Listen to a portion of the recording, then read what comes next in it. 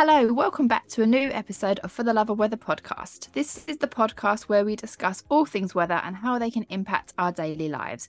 We hope that you leave this episode and every episode that you listen to loving the weather just that little bit more. Hi, I'm meteorologist and weather presenter Gemma. Hi, and I'm meteorologist and weather presenter Aisling. And tonight we are so pleased to welcome Dr. Lindsay Biermann to the podcast. Lindsay has a huge string of stuff after her name. She's a master's in marine aquaculture, where you looked at how deep water horizon oil spill. I remember that. That was pretty epic. How it affected some of the reef species in the Gulf of Mexico. Then you went on to do a PhD to look at how human disturbance influenced the survival of wintering migratory waterfowl in the UK, of which by the end of this podcast, we're going to know exactly what that is and is the topic that we're here tonight to talk about. So let's explore that with you. But first of all, you're very welcome to the podcast tonight, Lindsay. Oh, thank you so much. It's such a pleasure to be here. It's always nice to be able to share what I spent a lot of my life working on. So, we feel the same. That's great. Always welcome. And we always start by asking our guests, where was that first moment where you're like, oh yeah, I'm gonna go and study marine aquaculture? What happened? How did you get there? Oh gosh, so this is always an interesting one because I literally grew up in a landlocked state, nowhere near any ocean. So the fact that I ended up in marine sciences is one of those stories that's a bit odd. But I think I credit it mostly to the fact that I spent a lot of time on the lake. I always liked, fish and wildlife generally. We always had lots of different pets at home. I grew up on a farm. So I think that just kind of intrigued me. And maybe it was Jaws, I don't know.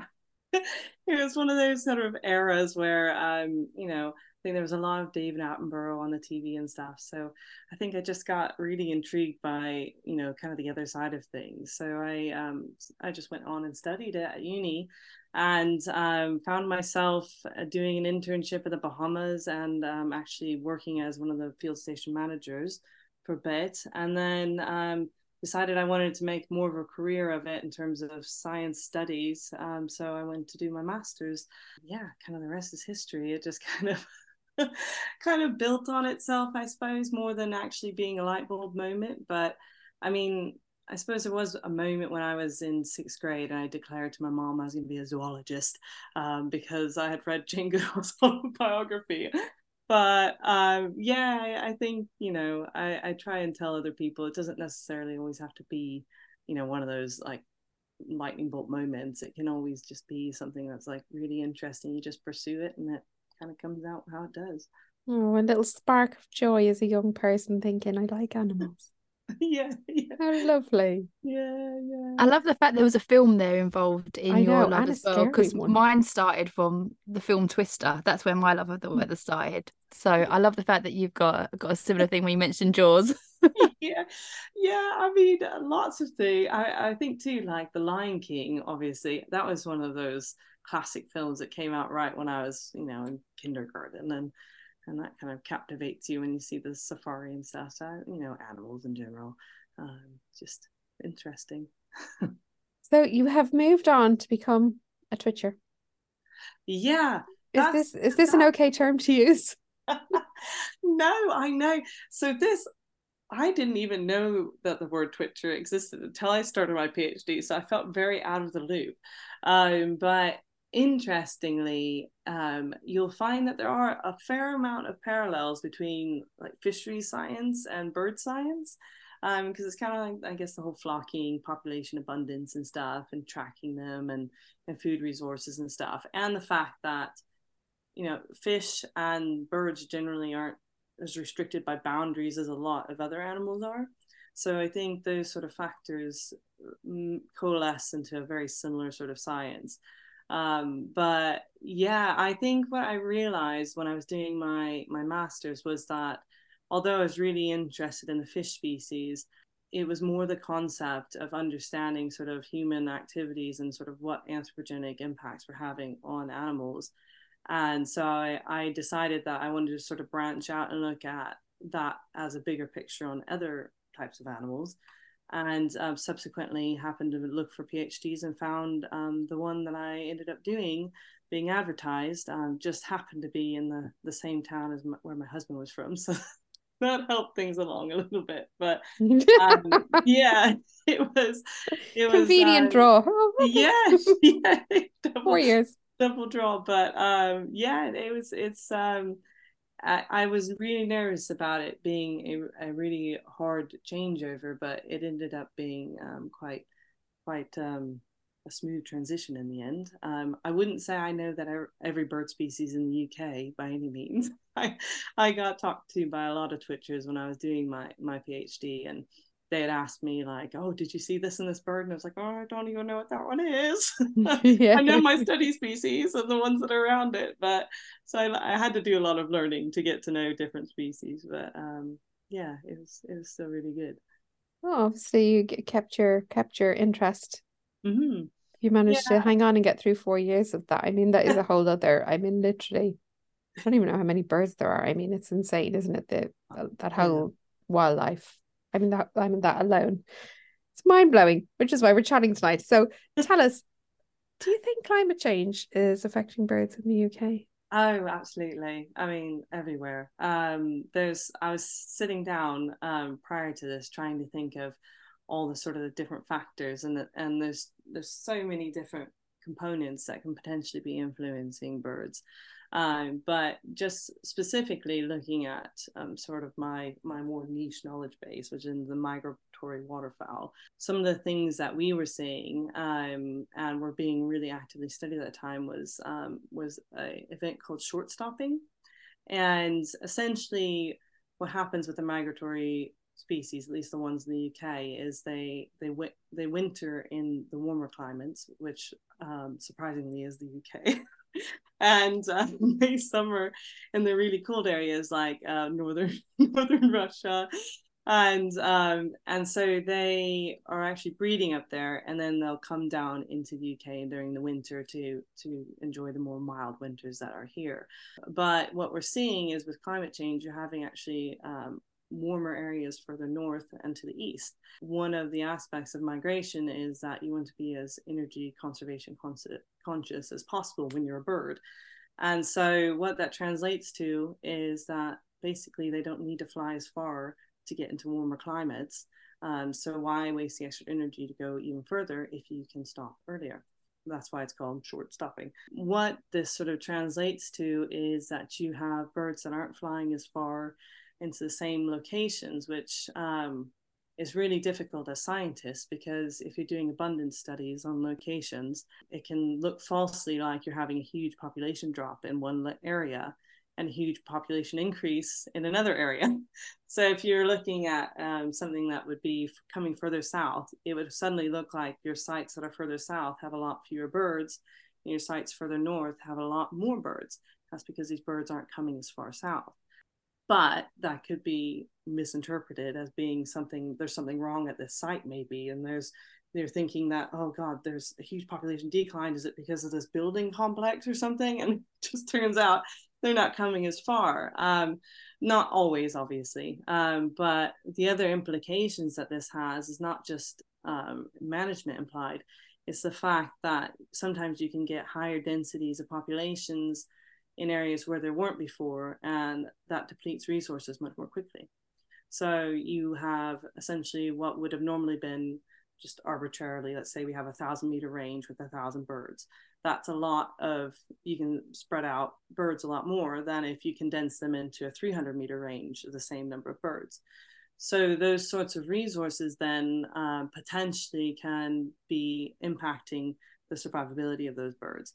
Now, this is not to say that birds aren't adaptable. They can't fly then further if they find out that they are reduced on resources and stuff. So that can be mitigated a bit. Not only that is when you have temperature changes, you also have food resource changes. So that supposedly you might have food resources that increase in those further north climates. So that might mitigate for those issues as well, but it's something to take into consideration. But in terms of, the types of birds that potentially are the most impacted are going to be more of those sort of specialist feeders. So with waterfowl, they tend to be a little bit more just able to cope with changes because they can feed on sorts of crops, they can feed on seagrass, they can feed on algae. And there's some that are more omnivores, they feed on insects and stuff. So having the less specialist diet for a lot of those waterfowl means that they are able to cope with those changes a lot more. However, there's a handful of different ones that are very specialist feeders. So like they only feed on mud and they only feed with these types of worms that are a certain length. And if there's a climate variability that affects those aspects, either depletes a food resource that's in that region or eliminates it, then you're going to have problems. That is being found in species, not my direct study species, but I think there's worries for puffins, for instance, like seabirds, because they're focused on an eel species that they specifically specialize on, and they're depleting with climate change. And with puffins being specialist feeding on those, they're really going to potentially be affected quite a lot.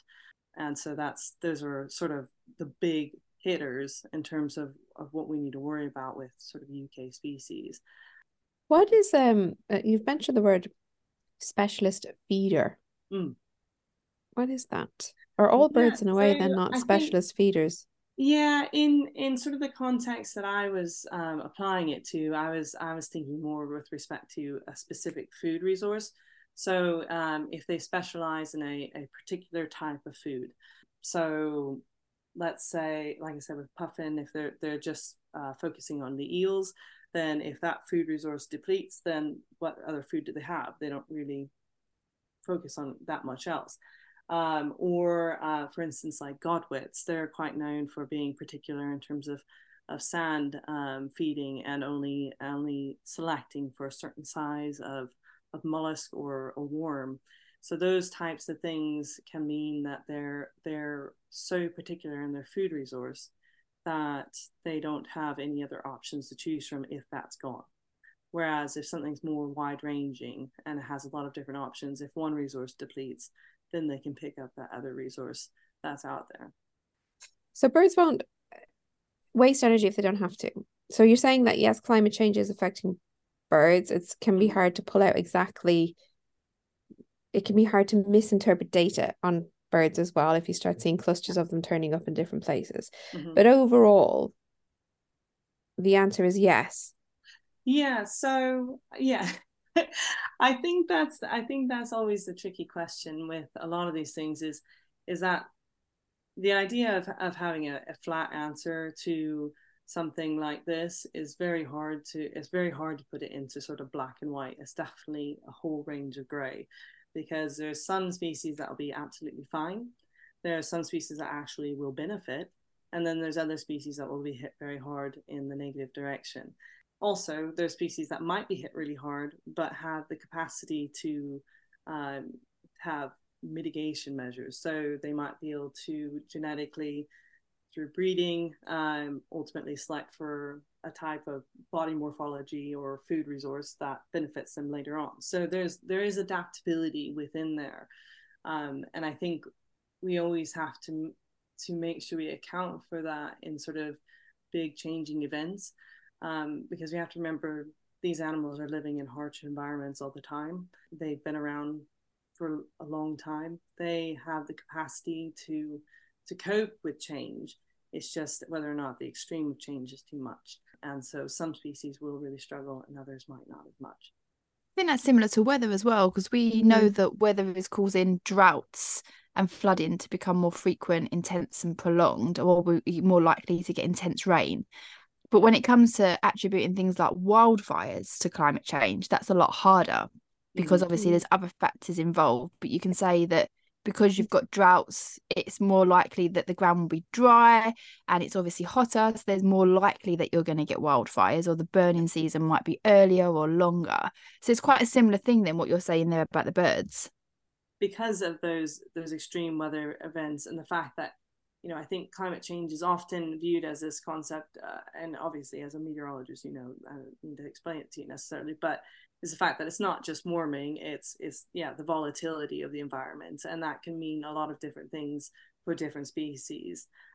So in instances where they migrate very long routes and they're encountering higher volatility of the sort of conditions that they're hitting along the way, that can have a lot of implications for, like if there's a really strong storm that they hit, that might be more difficult for them to get to their breeding site. Just so many different factors sort of play into how it affects different animals. What species are you aware of are in flux at the moment? So if you're saying it's very hard to attribute necessarily climate change to it, but what change do you see? Yeah, so I mean, a lot of things are based on, at least in the bird science world, sort of abundance studies. So the biggest factor is, if there's an issue, is whether or not there's declining or increasing abundances in different populations. Now, to pick out a specific species off the top of my head, I keep coming back to the puffins, but really the interesting thing is with the puffins, their abundance studies only come at very large intervals, and they haven't had one recently, so they don't actually know what their population numbers are. They just are predicting them to be quite low in the coming surveys. At least with my particular PhD bird species, the brink geese and the wigeon, they were doing quite well, and I think a lot of that is down to the fact that they were non-specialist feeders. So I suppose if I wanted to generalize it a bit more, is looking at the species that are non-specialized are doing all right. The ones that are specialized are the ones that are predicted to really have potential hits on their population numbers in the future. Just out of curiosity, in the time that you've started studying all of this, have you noticed any quicker than expected changes? Have you been surprised by anything that you've seen year on year versus what you would have had, I guess, read through all of, you'd be reading literature and papers and PhDs and about from other people. Like, have you been surprised by any changes? Yeah, I mean, I think like with my species, I was looking at more specifically sort of their population abundance numbers and what can be attributed to causing those variations. And I was looking more at sort of the reactions to human presence. But I think what I found to be really surprising, because there's often this very sort of negative dialogue surrounding how humans are really killing all the birds, and everything they're doing is affecting them. And not to say that we're not having negative impacts in parts of the world, it's just that I think when that comes to mind, you're automatically thinking, oh gosh, I bet human activity is causing all sorts of problems with these birds. And I think in my research, I was most surprised by the fact that they were so resilient. What I was finding was that they could tolerate a very high degree of sort of disturbance and disruption before they really had any issues struggling. Now, again, that might have been that my study species were, being non-specialists, were able to adapt quite well to circumstances.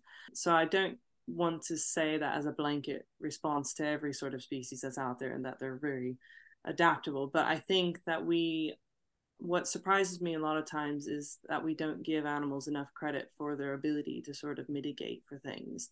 And I think that there is a lot of capacity for them to sort of cope with change. Now, the issue is whether or not rapidness of change is too great for them to deal with. And I think that's often compounded by other factors, not just climate change, but pollution and habitat destruction. Yeah, that's a long-winded answer to your question, but sort of the idea that animals are more adaptable than we give them credit for, I think, is what always consistently surprises me. So I think that would be really the core of what you're asking. The reality is they'll probably all be here long after we're gone. Exactly. I've said it, I say this a lot, is that I think oftentimes we are viewing the world with a perspective of thinking, oh, we're killing all these animals and stuff. What really is happening is we're making the world unlivable for ourselves. And a lot of wildlife and animals and stuff are often very capable of adapting, and they'll, like you said, be here long after we're gone because we've ruined it for ourselves. Not to be a downer. I do believe in hope. I believe we can change our ways. That was actually going to be my next question, actually. It was going to be along the lines of, what do you think the future is? Because obviously you mentioned a few factors there that are impacting species around the world, from sort of climate change to habitat loss. But so what do you think the future is? And one of the big questions is, do you have hope that we can make changes and we can change, we can make things better than they are? Yeah, I mean, absolutely. Obviously, I think that's quite a loaded question. Where is the future? I think, ultimately, I think that's entirely up to the future, the coming generations. And I think I do have a lot of hope. My husband's a teacher in, oh gosh, I was going to say high school, but it's not high schooler. Secondary school, is that right? He's a teacher, and it's amazing how switched on they are environmentally. I think the generations coming up are really going to hold the key to sort of our future, and that does give me a lot of hope. I do think that we'll probably have a dip. I think, unfortunately, humanity sort of has a tendency to wait to the very, very last minute till everything's dire and it's smacking us in the face before we make some real changes. But I think it's, from the perspective of a scientist, I think that you have to have hope. I think otherwise you constantly see a lot of things that are kind of going downhill, but you also see a lot of amazing sort of innovations.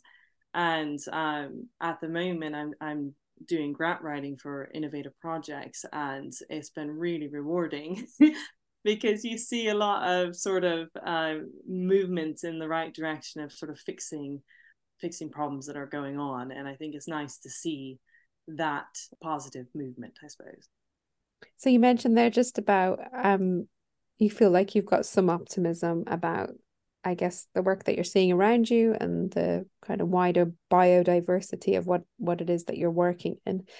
So what are people doing? What can we do? What could I do? I think that's always a big question, because I think that's where people get bogged down in sort of being depressed, is feeling like it's such a big problem. How am I as one person going to solve, world hunger sort of thing?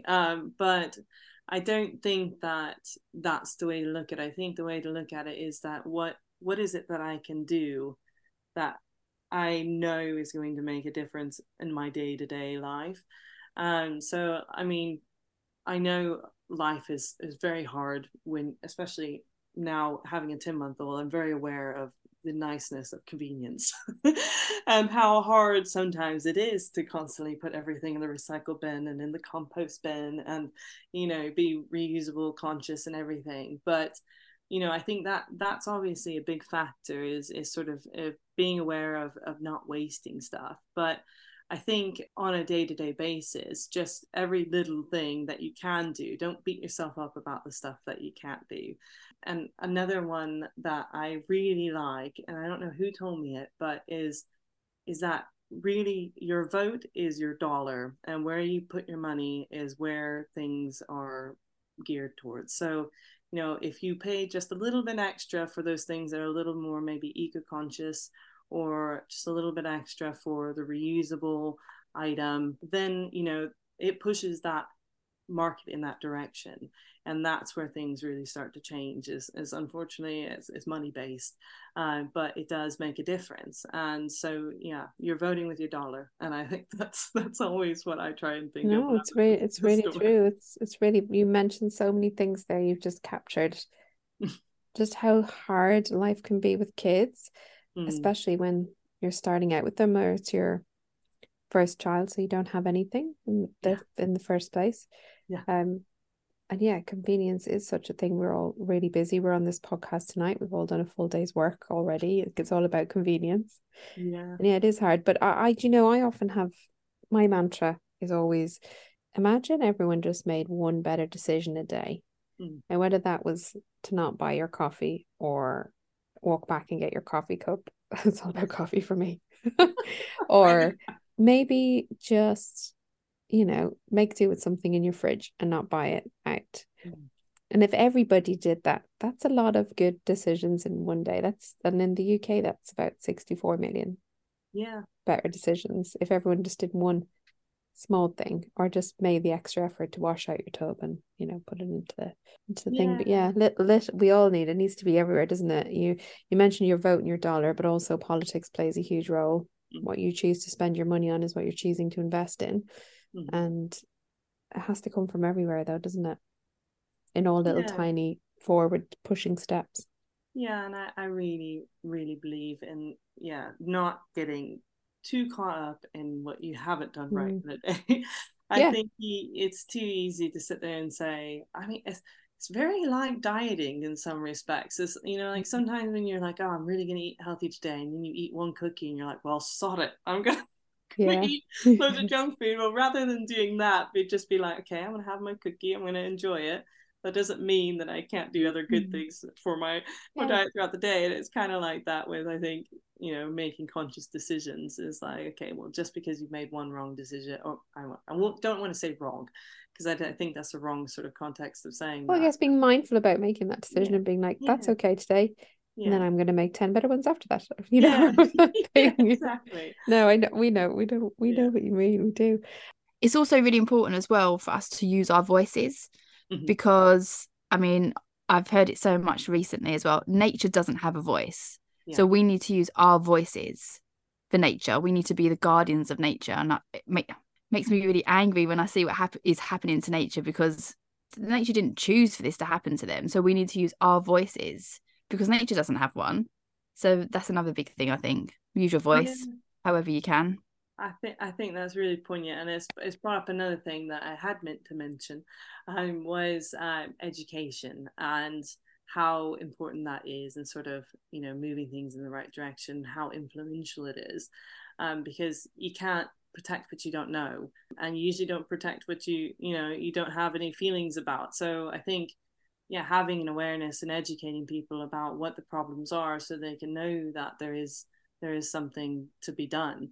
And also just the idea of catering sort of a love for something, like we've already mentioned, what got me into science in the first place is sort of those videos, but also just being out in nature and around it. And I think it's really hard sometimes with media and things to get yourself off the computer. I mean, I work on a computer full time, but just getting out in nature is proven to be good for your well-being, but also just for wanting to love it and protect it. So if you don't know it, you can't do that. So I think that's a very important aspect. Wise words. Yeah, absolutely. So many like little nuggets in there resonate with us. And actually, we've heard what you have just said from every single person on this podcast, as in, if you don't have feelings for it, you're not going to want to look after it. If you don't see it, you can't believe it. If you don't know what to support, you need to educate yourself about it. It's the same. It's like it's definitely a multi-pronged approach that actually seems to fit quite well across a lot of different topics. We also, though, need to make that information accessible to everybody, because it's not accessible to everyone. So another big problem is making all that information accessible so everyone has access to it. Is the beauty of the internet these days, is it does offer a lot of platforms for people to sort of get information out there further, but also a lot of misinformation, unfortunately. So you have to be wise about what you read and make sure you fact check, which is always hard. But education for making podcasts and sort of putting the front foot forward and making the effort to get information I can hear the title already. It'll be Meet Our Twitcher. Dr. Lindsay. I love it. Right, we're going to move on to the get to know me round. This is where we like to know a little bit more about our guests, apart from their passion and what they do. We like to know the other day-to-day stuff. Gemma, take it away. Okay, here goes. So there's some weather related questions, and then there's some that are just very, very random. So we always start by asking our guests what their favourite season is. Oh, spring, 100%. Yay, Gemma. Another one for spring for me. Gemma loves autumn. I love spring. Oh, I am correct.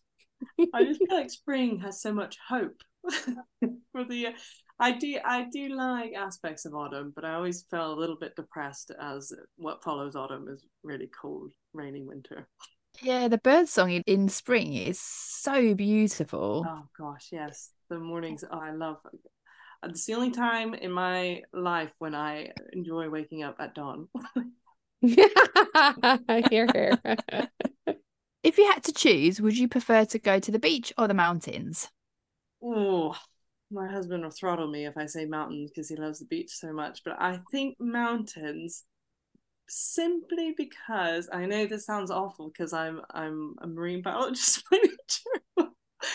But I love hiking, and I feel like on the beach I do feel somewhat limited with what I can do. It's just play in the sand or swim around a bit. Whereas I can hike, I can get around, do picnics and all sorts. I mean, I guess you can picnic at the beach, but I am going to say mountains for now. I would kind of I see that logic though, because when you start a hike, like if and if you're like me anyway, like taking a picture of looking behind you the whole time, when you go through them, like the range of what you get through on a hike, well, Yeah. even when you're experiencing it, obviously not just in pictures, but I'm saying when you're reflecting back afterwards, yes, Yeah. hikes are good.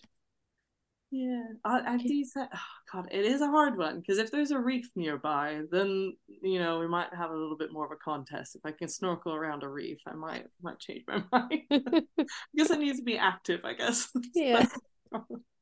And you mentioned picnics on the beach, but I mean, you always end up with sand in your sandwiches, don't you? So I'd always prefer to eat a sandwich on the top of a mountain, if I'm honest. Yeah. If you could have a superpower, what would it be?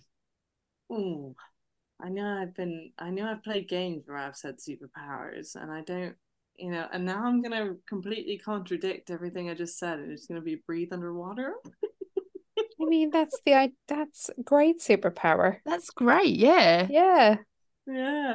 Well, I used to dream I could breathe. Well, I still dream that I can breathe underwater. I don't know why I used to. How lovely. What a freeing dream. Yeah, yeah. I mean, have flying dreams too. I think that would be my second. If I couldn't breathe underwater, I'd like to fly. I suppose she was very poignant with my study species. Fish or bird. Oh, I just want to view the animals I study. That's what it is. They're lovely, positive dreams, though. They're lovely. As you were saying that, I was just thinking, I was imagining like a species that sort of swam under the water but then flew at the same time. And I was thinking, What Wow. does that? I'm sure there was something prehistoric that did that. Well, I guess a water bird kind of does that. yeah, Yeah. But they don't breathe underwater, do they? No. that's a good point. I'm thinking water world. Just want to be Yeah. Costner. Yeah. He would It's Kevin definitely know Costner, one. isn't it? Yes, it is. Yeah. I get them mixed up sometimes. Yeah. That's what happens when you pretend month old. Yeah. Yeah. The most amazing amount it's a of lovely mixed caveat. information. Yeah. I could just blame everything on the fact that I've got a small child. I'm telling you, it's relevant. If you were a fruit or vegetable, what would you be? Well, I suppose you'd want to be something that wasn't that tasty so you didn't get eaten. But That's a great but if answer. I would say like which fruit or vegetable I like the most. Oh gosh. Which do you identify with? A berry, I think. Identify with. I mean, I don't know. I suppose a strawberry. Quite like strawberries. Getting a real insight into your brain here. You're clearly thinking of the species, like when you're answering that. Strawberry or raspberry. I was just thinking, but raspberries go off really quick. So, well, so do strawberries, but not as quickly. I don't know. Yeah, Don't that's know true. where my logic's going this evening, but that's Oh, they're juicy. yeah. They're tasty. And They're lovely in the summertime. refreshing. Nice They colour. go with lots of things as well. They go Versatile. versatile, yeah. Mess. Oh, yeah. Yeah, yum, yum, yum. Okay, I've got 2 more questions for you. If you can invite one person to dinner, it can be anybody at all from any historical time frame or even a fictional character. Who would it be? Oh gosh, fictional characters too. Oh man, I'm a massive Lord of the Rings fan. So have you were in the cinema recently, were you? No, I haven't been. They're replaying things in the cinema at the moment, the extended versions. Yeah. Well, yeah, 10-month-old. Yeah, gosh. Well, fiction. I'm gonna answer multiples. I don't know if that's fair, but I would say fictional. I'd want to talk to Gandalf because I think he's very wise. He's got a lot of knowledge. Um, it's always uplifting. Oh God. In real No, life from any time C.S. frame. Lewis, I think. Oh gosh, but then you have all the famous philosophers. Why would you choose him? Oh, I find that his sort of logical way of thinking really resonates with me. And I think he's just got a lot to say of a lot of different topics. That's always really intrigued me. But I wouldn't. I don't know. It's a close call between him and Tolkien, but I guess they were kind of friends, and maybe one of them would give me insight. Yeah. Make us feel smarter. But then I don't feel like I'm branching far enough into history, thinking about you've got Aristotle, you've got everyone. Oh, Would you be into chatting to Darwin? yeah, I know. Oh, yeah. I'll stick with Gandalf for the fictional character, and I would probably have to draw from a hat from very famous philosophers and scientists before. That's It's okay. acceptable. You can have a really big table, or you can have a really big Yeah, dinner table. You can yeah. just I'd fill like it to with have a very people. very big table. That would be nice. Round table, King Arthur.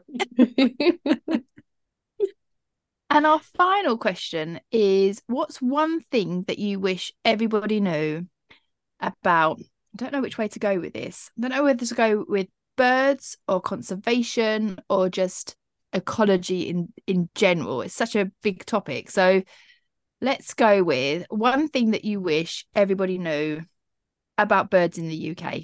I wish they all had heard a widgeon call. What is I'm the really widgeon intrigued now. call? Yeah. Yeah.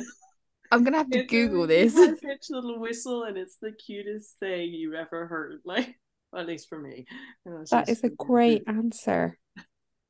Everyone, like myself and Ash and everyone now who's going to listen to this Yeah, podcast widgeon. and straight away going to go away and Google How'd you the spell sound of a that? widgeon. The widgeon call. Yeah, I can't even try and mimic it, so I don't. I'm Yeah. assuming it's spelled pigeon, but just with a W. Yeah. Gonna have to check this out now. Myself. Also, I told you. interestingly, have you ever heard a zebra make Yes. noise? Yes. I Blows know. my mind every I know. time. Sounds I like often an animal Google that. It mouse. really intrigues me. You always think, oh yeah, they're quiet. They look a lot like a horse, so they should sound like a horse. Nope. Lindsay, thank you so much for joining us this evening. We really appreciate all of your time and also all of the little nuggets of information that we got from you. So we hope you've enjoyed it too. Thank you so much for having me. I really appreciate you inviting me on. It's been an absolute pleasure talking to you guys and hearing all the fun chat and being part of it. If you have loved this podcast as much as we have, we would love it if you would share it with everyone that you know. Also, if you could subscribe, rate, and review the podcast, it really helps other people find the podcast so they can listen as well. If you would like to follow us on Instagram, we are For the Love of Weather. On Twitter, we are the number 4 Love of Weather. And Lindsay, if people want to find you on social media, where can they find you? I am on Instagram at Lindsay Monster.